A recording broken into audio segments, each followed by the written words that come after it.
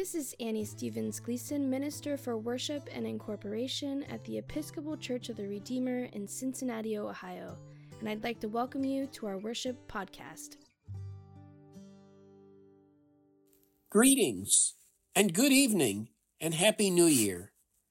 This is Reverend Gary Lubin serving as deacon with the Episcopal Church of the Redeemer in Cincinnati, Ohio. Welcome to our daily devotion in the early evening for individuals and families, which can be found on page 139 of the Book of Common Prayer.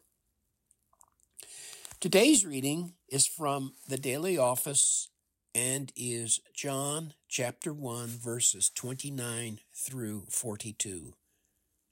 Now let us begin our worship together. O gracious light, pure brightness of the ever-living Father in heaven, O Jesus Christ, holy and blessed, now as we come to the setting of the sun, and our eyes behold the vesper light, we sing your praises, O God, Father, Son, and Holy Spirit.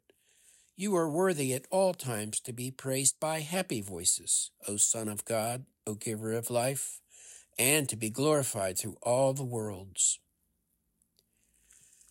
A reading from the Gospel according to John. When Jesus realized that they were about to come and take him by force to make him king, he withdrew again to the mountain by himself. When evening came, his disciples went down to the sea, got into a boat, and started across the sea to Capernaum. It was now dark, and Jesus had not yet come to them. The sea became rough because a strong wind was blowing. When they had rowed about 3 or 4 miles, they saw Jesus walking on the sea and coming near the boat, and they were terrified. But he said to them, "It is I, do not be afraid." Then they wanted to take him into the boat, and immediately the boat reached the land toward which they were going. The next day, the crowd that had stayed on the other side of the sea saw that there had been only one boat there. They also saw that Jesus had not gotten into the boat with his disciples, but that his disciples had gone away alone. But some boats from Tiberias came near the place where they had eaten the bread after the Lord had given thanks. So when the crowd saw that neither Jesus nor his disciples were there, they themselves got into the boats and went to Capernaum looking for Jesus. When they found him on the other side of the sea, they said to him, "Rabbi, when did you come here?" Jesus answered them, "Very truly, I tell you, you are looking for me not because you saw signs, but because you ate your fill of the loaves. Do not work for the food that perishes, but for the food that endures for eternal life, which the Son of Man will give you. For it is on him that God the Father has set his seal." The Gospel of our Lord. Good evening, and have a happy, joy-filled, meaningful, and successful New Year. But let's be careful what we wish for. You know, one takeaway from today's reading, success can be a funny thing.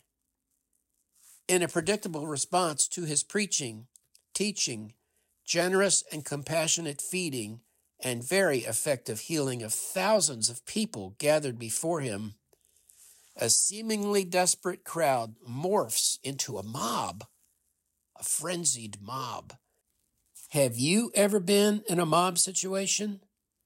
A mob transforms into an unpredictable, out-of-control, creaturely thing with a personality of its own. Today's mob is determined to make Jesus king, a sovereign of this world, not as their Messiah, but a political king. Perhaps well-intended, but you know what they say about the path to hell. Now, to look on this positively, the people's misdirected actions are perhaps out of a sense of gratitude, do you think? I don't know, maybe not. Then again, maybe the unruly crowd is unhappy with the status quo and impatient for wanting a change in the government, an overthrow of Rome even. They try to make Jesus king by force, we are told. But Jesus' wants and likes are not the same as the crowd's. Jesus' fulfillment of destiny and desire for them and for us has nothing at all to do with empire or power politics, running for office, or even concerned in, with, or who is running for office, or who wants to be emperor, or what is going on with the justice system, our courts, for example, including SCOTUS. Anyway, the point being, Jesus' authority is not of this world, transcends this world, in fact. His reign in this world is contrary to their expectations, and to ours as well, it would seem. Unlike conventional political leadership, then or now, Jesus' reign is rooted in love and all that goes with it: grace, mercy, justice, peace, and truth. Completely opposed to things that are ingrained in us, such as settling of scores, dislike, or even hatred, operating on a profit motive, aggression and violence and lies. When it comes to things like border issues and the myriad of other social stuff, it has to be understood from the aspect of love. Grace, mercy, justice, peace, and harmony. So Jesus flatly rejects their ambitions for him, withdrawing, retreating, escaping even to the mountain to be by himself, to get away from that mob. We might ask ourselves, in what ways can we be a mob? In the meantime, his disciples have sailed for Capernaum on the western side of the Sea of Galilee. Jesus waits for nightfall to catch them up by walking to them by the shortest straight-line path, which happens to be, of course, on the water. Now, as an aside, being an engineer by training, my lack of understanding of this miracle, not getting the physics of it, or rather the suspension of physics, does not really matter. And I think that's a good thing for me, because what the Apostle John is presenting to us is that Jesus and his message is greater than any political ruler we have ever known, greater than any natural law either, such as survival of the fittest. Jesus' reign is such that he is actually in tune with and inherently part of creation, of nature itself, transcending those laws that govern us. You could say it is a sign, a symbol, a signal of another existence. Or, maybe it's a window. Maybe like a James Webb or Hubble telescope, reaching into the creation, reaching into space and time. Now, as Jesus comes to the disciples, who are about 3 or 4 miles out now, he just hops into the boat and calms the storm. And when their fears are assuaged, they suddenly arrive at destination Capernaum. Now, do you think that there is a connection there between being afraid or not and getting where one needs or wants to go by letting go of fear? Anyway, guess what? After all of this, the crowd follows them in their boats.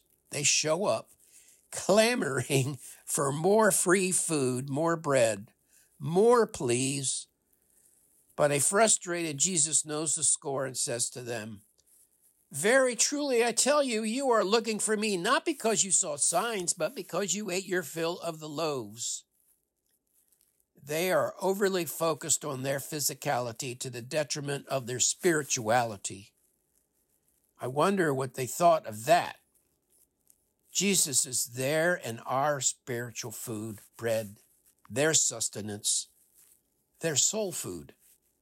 And to make that point, Jesus continues, do not work for the food that perishes, but for the food that endures for eternal life, which the Son of Man will give you. In doing this, Jesus is making a direct and obvious reference to the Exodus experience described in Deuteronomy chapter 8, verse 3, which goes like this. God humbled you by letting you go hungry, and then by feeding you with manna, with which neither you nor your ancestors were acquainted, in order to make you understand that one does not live by bread alone, but by every word that comes from the mouth of the Lord. And remember, very importantly, the manna only lasted a day at a time. The bread Jesus miraculously gave the people on the eastern shore and the daily ration of manna from heaven given to the people as they wandered in the wilderness have this in common. They're temporary. They are both perishable. Their fulfillment of human need is temporal and transient. In contrast, Jesus and his message of love is permanent, transcends the temporal, fulfilling an even more needful and basic hunger, that of a life truly fulfilled, of eternal life even. Yes. And the only authentic way to give life is listening to Jesus and living in love and sacrificial love. Love God and love one another. And in our spiritual pilgrimages in the wilderness of this life and in all of our traveling, we need periodic refreshment to be refueled by each other and by the other. Later in his gospel book, John says, I am the living bread that came down from heaven. Whoever eats of this bread will live forever, and the bread that I will give for the life of the world is my flesh. I like the way Frederick Buechner puts things. Buechner makes a distinction between literal and spiritual bread by saying this, quote, we don't live by bread alone, but we also don't live long without it. To eat is to acknowledge our dependence, both on food and on each other. It also reminds us of other kinds of emptiness that not even the blue plate special can touch. End quote. Happy New Year. Amen. And now a reading from the second letter of Paul to the Corinthians. It is not ourselves that we proclaim Christ Jesus as Lord, and ourselves as your servants for Jesus' sake. For the same God who said, out of darkness let light shine, has caused his light to shine within us, to give the light of revelation, the revelation of the glory of God in the face of Jesus Christ. Let us now say together the Lord's Prayer. Our Father, who art in heaven, hallowed be thy name. Thy kingdom come, thy will be done on earth as it is in heaven. Give us this day our daily bread, and forgive us our trespasses, as we forgive those who trespass against us. And lead us not into temptation, but deliver us from evil. For thine is the kingdom, and the power, and the glory, forever and ever. Amen. And now the collect for the first Sunday after Christmas. Almighty God, you have poured upon us the new light of your incarnate word. Grant that this light, enkindled in our hearts, may shine forth in our lives through Jesus Christ our Lord, who lives and reigns with you in the unity of the Holy Spirit, one God, now and forever. Amen. Let us now take some time, pausing our worship together if you need to do that, to offer up our prayers of intercession, thanksgiving and praise for the world, for the church, for our national life, for the social and natural orders, for family and personal life, and in particular for those who are suffering and those who have died. Let us now pray the collect for the human family, which can be found on page 815 of the Book of Common Prayer. O God, you made us in your own image and redeemed us through Jesus, your Son. Look with compassion on the whole human family. Take away the arrogance and hatred which infect our hearts. Break down the walls that separate us. Unite us in bonds of love, and work through our struggle and confusion to accomplish your purposes on earth, that in your good time, all nations, all peoples of the earth, the one human family may serve you in harmony around your heavenly throne. Through Jesus Christ our Lord. Amen. And now let us pray the collect for social order and social justice, which can be found on page 823. Grant, O God, that your holy and life-giving Spirit may so move every human heart, and especially the hearts of the people of this land, that barriers which divide us may crumble, suspicions disappear, and hatred cease, that our divisions being healed, we may live in justice and peace. Through Jesus Christ our Lord. Amen. And now let us pray together the concluding collect, which is on page 139. Lord Jesus, stay with us, for evening is at hand, and the day is past. Be our companion in the way, kindle our hearts and awaken hope, that we may know you as you are revealed in Scripture and the breaking of bread. Grant this for the sake of your love. Amen. Now in this time of God's arrival, go into the world in peace, hope, and joy to seek and serve God, being and doing God's grace, mercy, and justice. Do everything in love.